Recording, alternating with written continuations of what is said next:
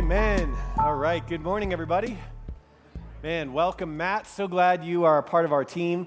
And you guys did a great job. The chemistry, the vibes. It was like strong on week one.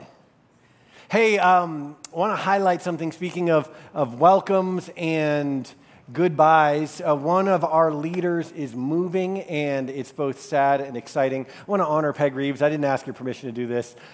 Sorry, but hey, leave the church if you want. Just kidding. Peg is one of the heroes in our midst, in my mind. Peg is well into life and has just retired serving overseas missionaries as her work, and is moving now to Missouri, yes, to be near kids and grandkids, an amazing thing. And I think that the older I get, the more success looks like faithfulness. Fighting the good fight, finishing the race, keeping the faith. Now, you've got much more to do in your life, but you've been faithful, and you have done this work until the Lord said you're released from it in next season. You've served here in leadership in our church, and I just want to honor you. So we're going to miss you, Miss Peg. Would you mind just turning and waving so everyone can see you? That's Peg. Can we just thank God for her? You know, there's a lot of young people in Denver. There's a lot of young people in this church, and we've had too few examples of what right looks like following Jesus through the seasons of life, and thanks for giving us one. We're going to miss you. Love you. Father, give us grace and wisdom as we jump into this new season in our church, as we begin kind of the new school year, the new ministry year, and as always, as we look to your word, cause us to find you in life abundant. It's in Jesus' name we pray. Amen. Ever since I was a kid, I wanted to be Maverick. Something about the year 1986 corresponded to my life kind of coming online. And, you know, I was an early teenager, like late elementary, not teenager. I was probably like 12, preteen, and he was everything cool, everything I wanted to be. And so there was a brief window, I don't know if any of you guys experienced this, during which I didn't live under anyone's roof who, while she drew breath, would never allow me to have such a motorcycle as that. I bought the bike. I rode on the highway to the danger zone until I drove past somebody on his back in a pool of his own blood, and then I sold the motorcycle, but still lived on the metaphorical highway to the danger zone. And so this summer, I was, of course, ecstatic when Maverick Top Gun 2 came out. The best movie of the summer. It might have been the best top 5 movies of all time for me, for so many reasons. And if you're like, you can't talk about it, this is a spoiler. Hey, it has been out too long. It is past the statute of limitations. If you have not seen it by now, you are most decidedly, friends, not on the highway to the danger zone. And so I'm totally spoiling it for you. We just saw it for the second time as we were camping. It rained all night, so Mari was like, let's go to the movies. So we took our boys to it. Amazing. But, you know, I think there's something in me that resonates with the hero who's kind of Lone Ranger, doing it on his own, you know, the one that's misunderstood by society, like the Jack Bauer of the 2000s decade, that sort of saves the world sacrificially every week anew, or like every season, right? And Maverick, literally, his name was Maverick, like the guy that said on his helmet, I don't need any of you, I'm going to go do it my own way. And so he was always getting in trouble, right? Leaving his wingman and things like that. And really the story arc over 2 movies in 30 plus years is Maverick learning that he needs others and others need him. And there he's got a young Maverick and he's teaching him not to leave his wingman. And it's just such a complete and believable lifelong character arc evolving into this value for interdependence. And I think that phenomenon, that impulse to do it on our own, to be a big deal, to be a maverick and save the world kind of our way, on our terms, it runs deep in us, and it runs deep in the family of God. We're in Matthew chapter 16 to begin. If you have your Bible, open it there. If you don't, look up on the screen and read along.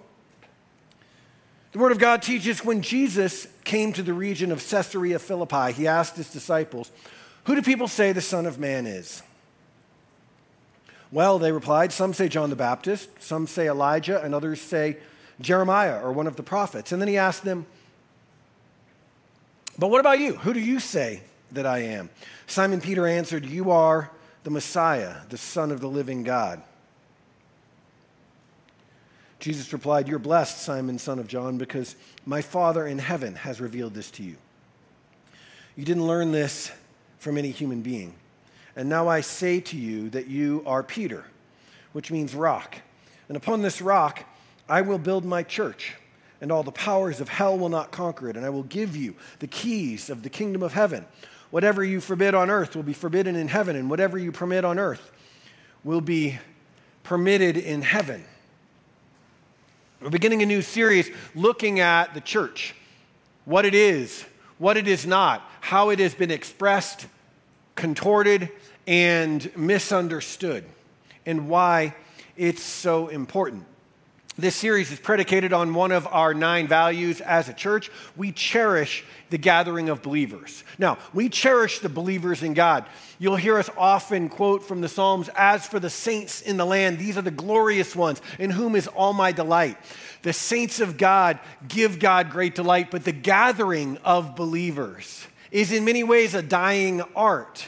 And we recognize its transcendent significance, and we cherish that. Out of that value comes a series called Church is blank. And each week we're going to explore from Jesus and the scriptures what the church was created for, what it was intended to do, and whether and to what extent, and if so, how it is relevant in this post-modern, post-Christian, post-everything society. Jesus said when Peter recognized and called out that he was the Christ, the Son of the living God, you're not Simon anymore, you're Peter, which means rock, and on this rock I will build my church. And a lot has been made. In fact, the understanding and interpretive energy around this passage has been hijacked by Peter's being renamed and Jesus saying, upon this rock I will build my church, and I will give you the keys to the kingdom of heaven. And whatever you bind on earth will be bound in heaven, etc. And an understanding of this passage through the prism, through the keyhole of Peter and Jesus' pronouncement about him and saying on this rock and saying whatever you bind and whatever you loose, and understanding that in the singular rather than the plural has given rise to the entirety of the Roman Catholic movement through centuries and millennia, which has, of course, done lots of good. But it's been built on this notion that there was a person who was the successor to Jesus, and he was the person among people, and he's the big deal. And what he does is how the church goes. And what I want to do is draw our attention, while leaving that aside, not dismissing it or calling it insignificant. We're going to leave the you are Peter, and upon this rock part for next week. We're going to come back to it, I promise. And I want to start with the phrase that came after that. Jesus says, upon this rock, I will build my church. It's the first time Jesus references the church. The word here in Greek is ekklesia. You'll hear it pronounced various ways. Everyone who pronounces it a certain way says that his or her way is the right way, except that none of them lived when the language is spoken. It's dead. Everyone's guessing. Call it whatever you want, ecclesia. It literally means in Greek, the called people. Now, what's important to note is the ecclesia was a word prior to Jesus using it. He didn't coin a phrase, right? It's not like Bitcoin or something that is synonymous with cryptocurrency. Jesus is just using a word that was used in common Greek parlance at the time of Jesus living in first century Palestine, and it was literally the called people. Metaphorically or euphemistically, it was those called out or assembled in the public affairs of a free state. So it was those in the public square, if you will, those who were called together to work out what good and just society looked like. The body of free citizens called together by a herald. And Jesus says, this ecclesia, lots of them have been assembled for lots of reasons, most notably and most recently and prominently in Jesus' contemporaries' time in the sphere of geopolitics. But he says, I'm going to build my ecclesia. Well, you can see why people misunderstood Jesus' mission to be about deposing Caesar or waging a revolution. But he says, I'm going to build my ecclesia. my gathering of those who are called out. In the New Testament usage, after Jesus doesn't so much coin the phrase, but kind of co-opts it for the purposes of the church as we know it, it is used repeatedly in the New Testament, chiefly by the Apostle Paul in his letters. And it denotes, according to one Bible scholar, the New Testament community of the redeemed in its twofold aspect. First, all who were called by and to Christ in the fellowship of his salvation. If you were called out of the world, out of bondage to sin, and into new life in Christ, you were called out. You are part of the ecclesia. And then secondly, it denotes the church worldwide of all times, the church worldwide of all times being the assembly of all those who have been called out. And then secondly, it refers to an individual or local congregation of those ones, those who have been called out and called in effect together. So it's twofold. It's not two different usages, but it's one usage in New Testament idiom that has two sides of a coin of meaning. Those who are called out of the world and those who are called together in one congregational community. Jesus says, I will build my church, and all the powers of hell will not conquer it. I'm going to build my church, and my church is going to be on mission. It's going in my name to take on all the powers of hell, and it's going to win. Our title this morning, Church is Plan A. Church is God's Plan A. I want to show this to you in the Word of God. Our series over the next several weeks will be predicated on this foundational concept. Jesus' Matthew 16 proclamation around Peter, on this rock I will build my church, and the gates of hell will not prevail against it. It emerges out of Jesus' sayings and teachings in this, the last third of his life, as a sort of mission statement. And in his mission statement, you hear whispers of God's master plan.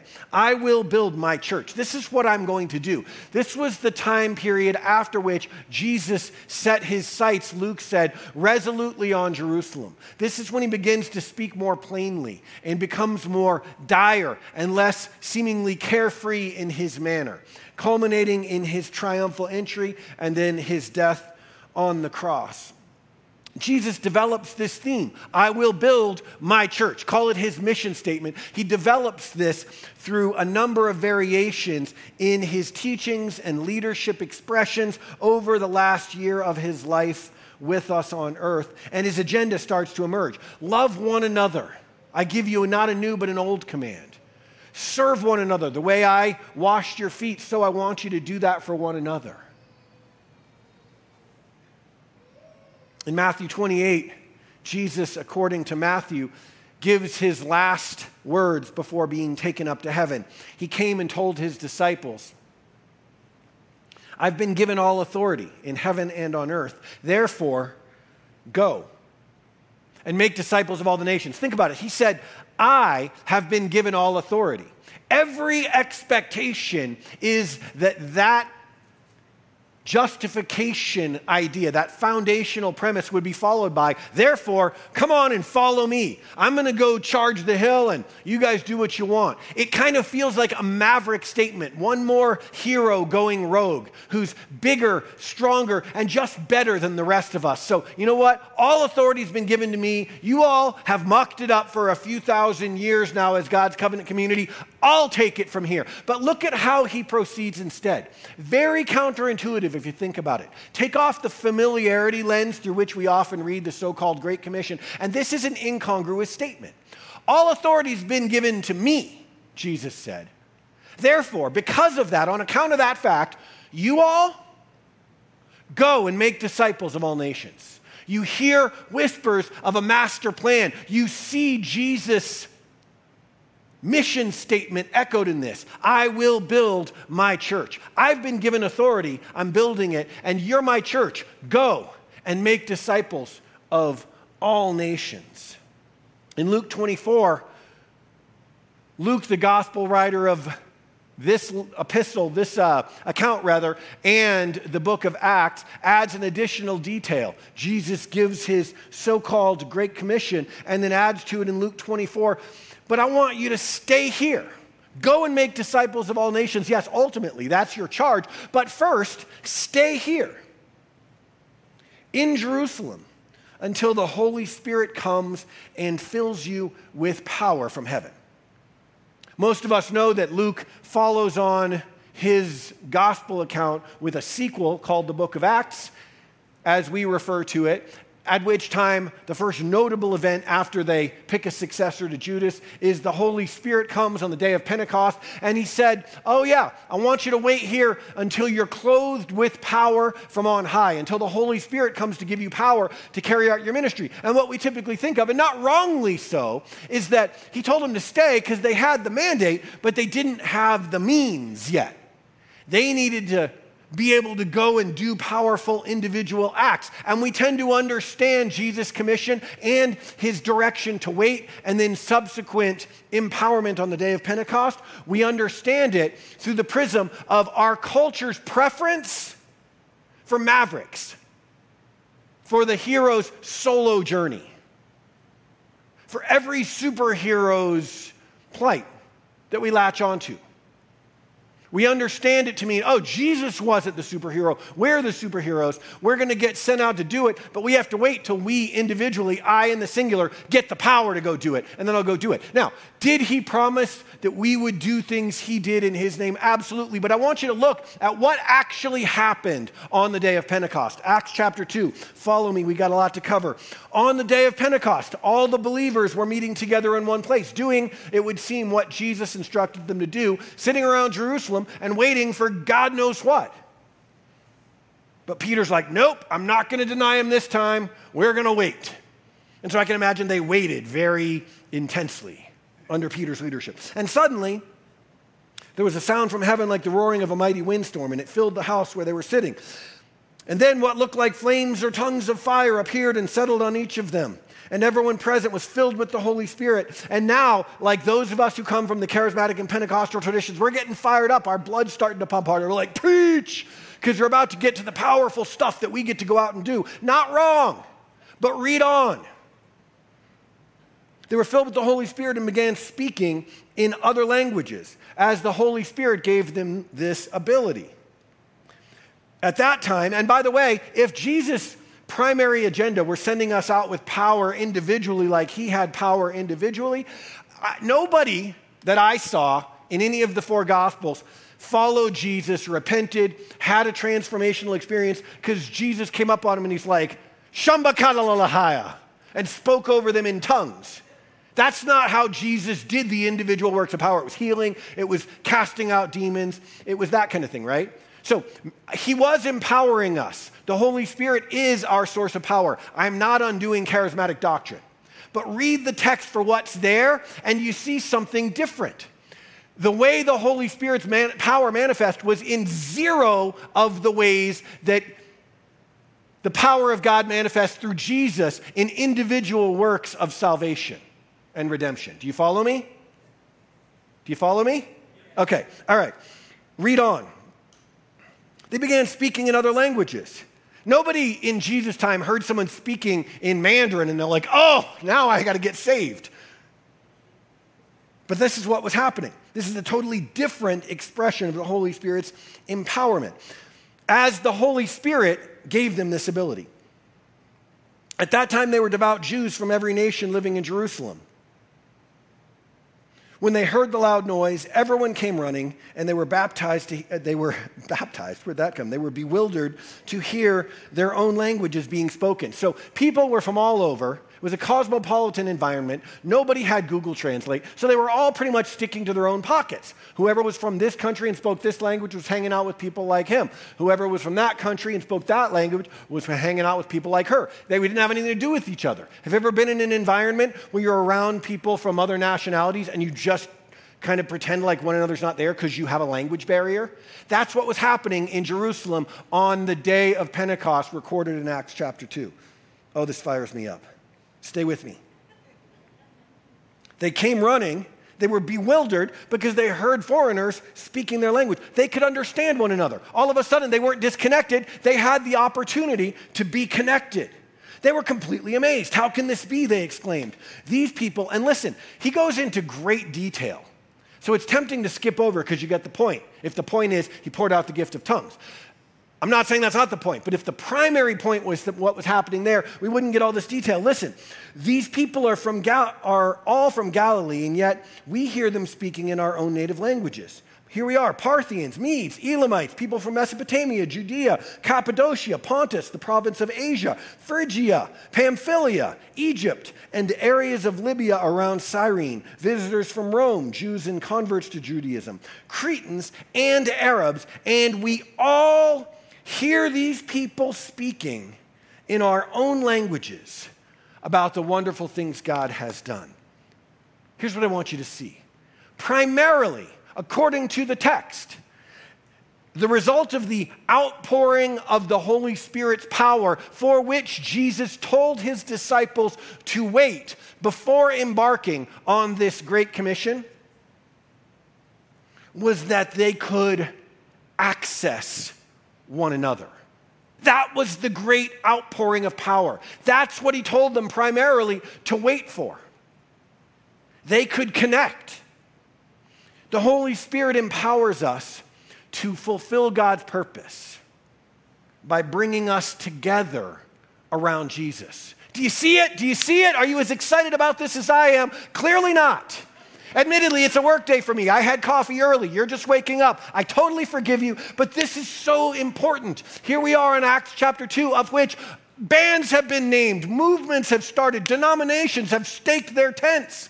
And Jesus said, wait until you're clothed with power from on high, and then you go and make disciples of all nations. And the way that that power manifest was that they could connect. They could hear each other. They could understand and communicate and not be a bunch of individual mavericks who leave their wingmen, but that they could go and do it together. Jesus said, it's better for you all that I go away. Again, we tend to read this with modern Westerner glasses on, and we think me, you means me in the singular. It's all about number, right? Singular, plural. Better for me, Rob, that Jesus go away. I don't know about that if I had Jesus with me, but only a handful of them had Jesus with them. And even of that small handful, only like 3 got to go to the mountaintop. Imagine like Bartholomew and Nathaniel. They're like, Peter, Peter, Peter. It's always Peter. Why does he get to go to the mountaintop? Nobody had equal access to him. He says, it's better for you that I go away, you in the plural. Why? Because you'll get the Holy Spirit. And when you get the Holy Spirit, you'll be able to connect. He's going to give you power in numbers. He's going to give you strength to bear witness and build my kingdom and proclaim the gospel and make disciples out of every nation. That's a good place to say amen. See, if I were George, you'd be like amening up one side and on the other. It's totally unfair, and I resent you for it. He says the Holy Spirit will unite you and empower you to become my church. And so the result of this in Acts 2, verse 46, look what happened. They worshiped how? Together. They couldn't even order at a restaurant and have a meal together 3 hours ago. And now they're worshiping together. They're at the temple every day. They're meeting in homes for the Lord's Supper together. Cretans and Phrygians and Pamphylians, and I have no idea where all those people were from, but I'm guessing they were as suspicious and reticent of one another as we are today. And yet they're sharing meals with great joy and generosity. They're praising God all the while and enjoying the goodwill of all the people. Think about the bad will that exists as the starting point. If you got a bunch of people in one tight, cramped space who all speak different languages and have different traditions and wear different clothes and eat different foods, and they're all there together, there's some hostility, there's some tension. And what they experience now is the goodwill of all the people. That's the power of the Holy Spirit.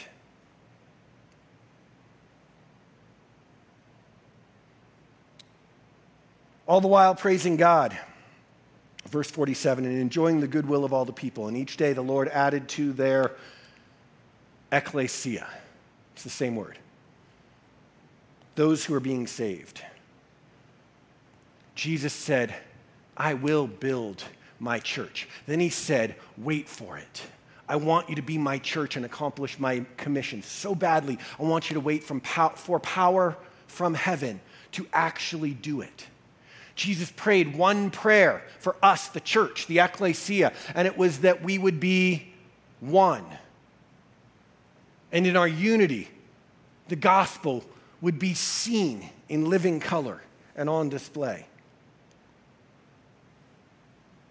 And in Acts 4, his prayer was answered. All the believers were one in heart and mind. I will build my church. Collectively, we're the representation of Jesus. He said, we are the body of Christ.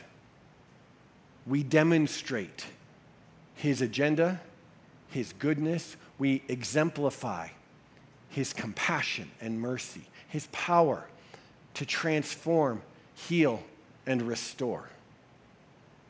In the body of Christ, in the church which Jesus said he would build, the whole is vastly more than the sum of the individual parts. Another lone hero narrative that captured the imagination of generations, now 3 of them and counting, literally did so with the bait on the hook of a character whose name was Solo. Not very subtly masked, right? He was the maverick. He was the guy that didn't need the rest, that was above the law, that operated on his own agenda and by his own rules. Yet Star Wars wasn't a story over 3 generations of trilogies. It wasn't a story about independent heroism. It was a story about interdependence. And I think that's why I like it so much. There's maybe a less natural character arc than Maverick's 30-year journey, but there is nonetheless a development of realization. I remember when I was a young adult, did you ever go into Spencer's Gifts as a teenager in the 80s? Any teenagers from the 80s who didn't go because your mom didn't let you? So you didn't. I did, and my mom would be like, did you go in Spencer's Gifts, though? Because, the posters in the back, there was those. So, he told me. I don't know. It's like, did anyone ever, sneak into Spencer's Gifts? There was in Spencer's Gifts this awesome, wonderful, magical poster, and it's made of a bunch of individual scenes of Star Wars. Did you ever see this? And it's like you see one scene, and then there's Luke saying, these are not, or with Obi-Wan, and he's like, these are not the droids you're looking for. And then there's another with Yoda lifting the X-Wing out of the swamp, and you step back, and the scenes are grainy, and the colors don't quite align, but as you back up and you squint, you see less of the individual stories. And when you get a certain focal distance, maybe 8-10 feet back, what you see is one contiguous whole. Wait for it. I tried to time it. We worked on this. You see one contiguous whole. So what you see is one contiguous whole. Did you ever see this poster? It's so cool. This is so awesome to me. But it's a picture of the body of Christ. We are all of... All right, I'm thrown. Chad, that was not supposed to be a joke. Where am I? It's a picture of the body of Christ. Pretend you're not laughing right now. Get serious. You're in church already. What are you doing? So what am I saying? The body of Christ is a Yoda head. No, not that. What I'm saying is focus. It's a bunch of it's hard enough for me to focus while talking about Star Wars. Shouldn't be hard for you. It's a bunch of little scenes. It's all of our lives in different places on the journey, right? You're here, I'm there, you've got it all figured out. I'm clearly still formative in my journey, but we're where we are, and then we come together, and the seams don't always align perfectly, and it's a little gritty, but you step back and you squint and you give it a little time, and what you see is a picture of Jesus. He said, I will build my church. No promises about your church, your corporation, your big stage show with religious music. No promises about your political funding machine, but I will build my church. And listen, hell won't win. It is a church whose mission is clear and whose outcome is certain. In Ephesians chapter 1, we'll wrap it up here. Paul writes, I pray you will understand the incredible greatness of God's power for us who believe in him. It's plural.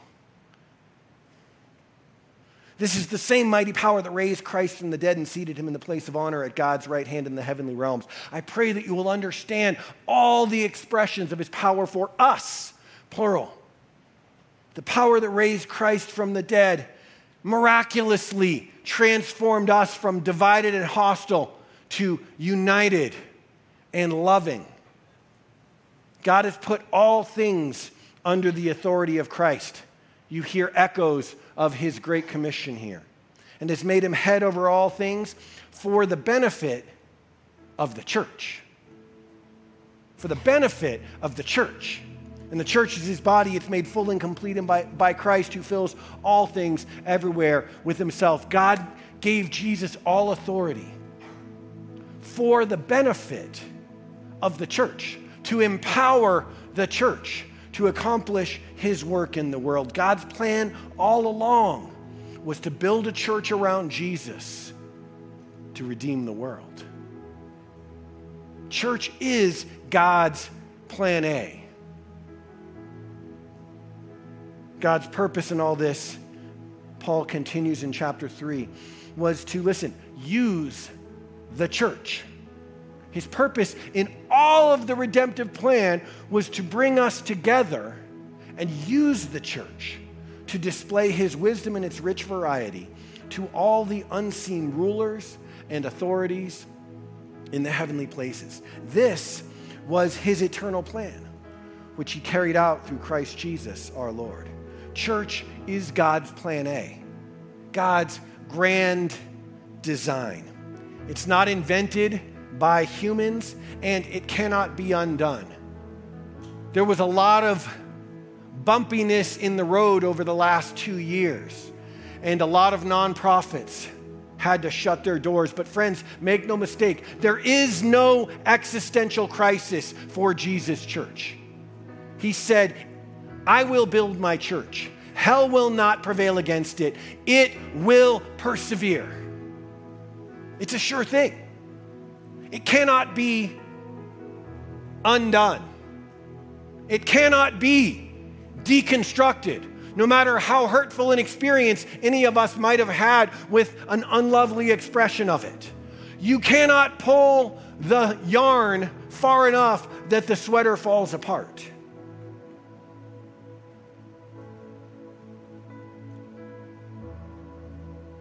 God made him head over all things for the benefit of the church, and the church is his body. It is made full and complete by Christ, listen, who fills all things everywhere with himself.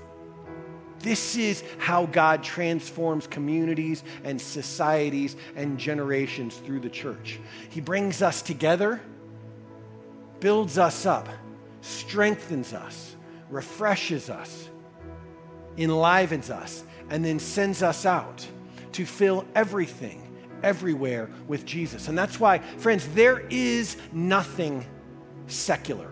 We talk in the Christian community a lot about secular music, or I have a secular job, and we treat it a little bit less than. There is no secular. There is only sacred and sacred waiting to happen. God created all of it, and his intention is to redeem all of it.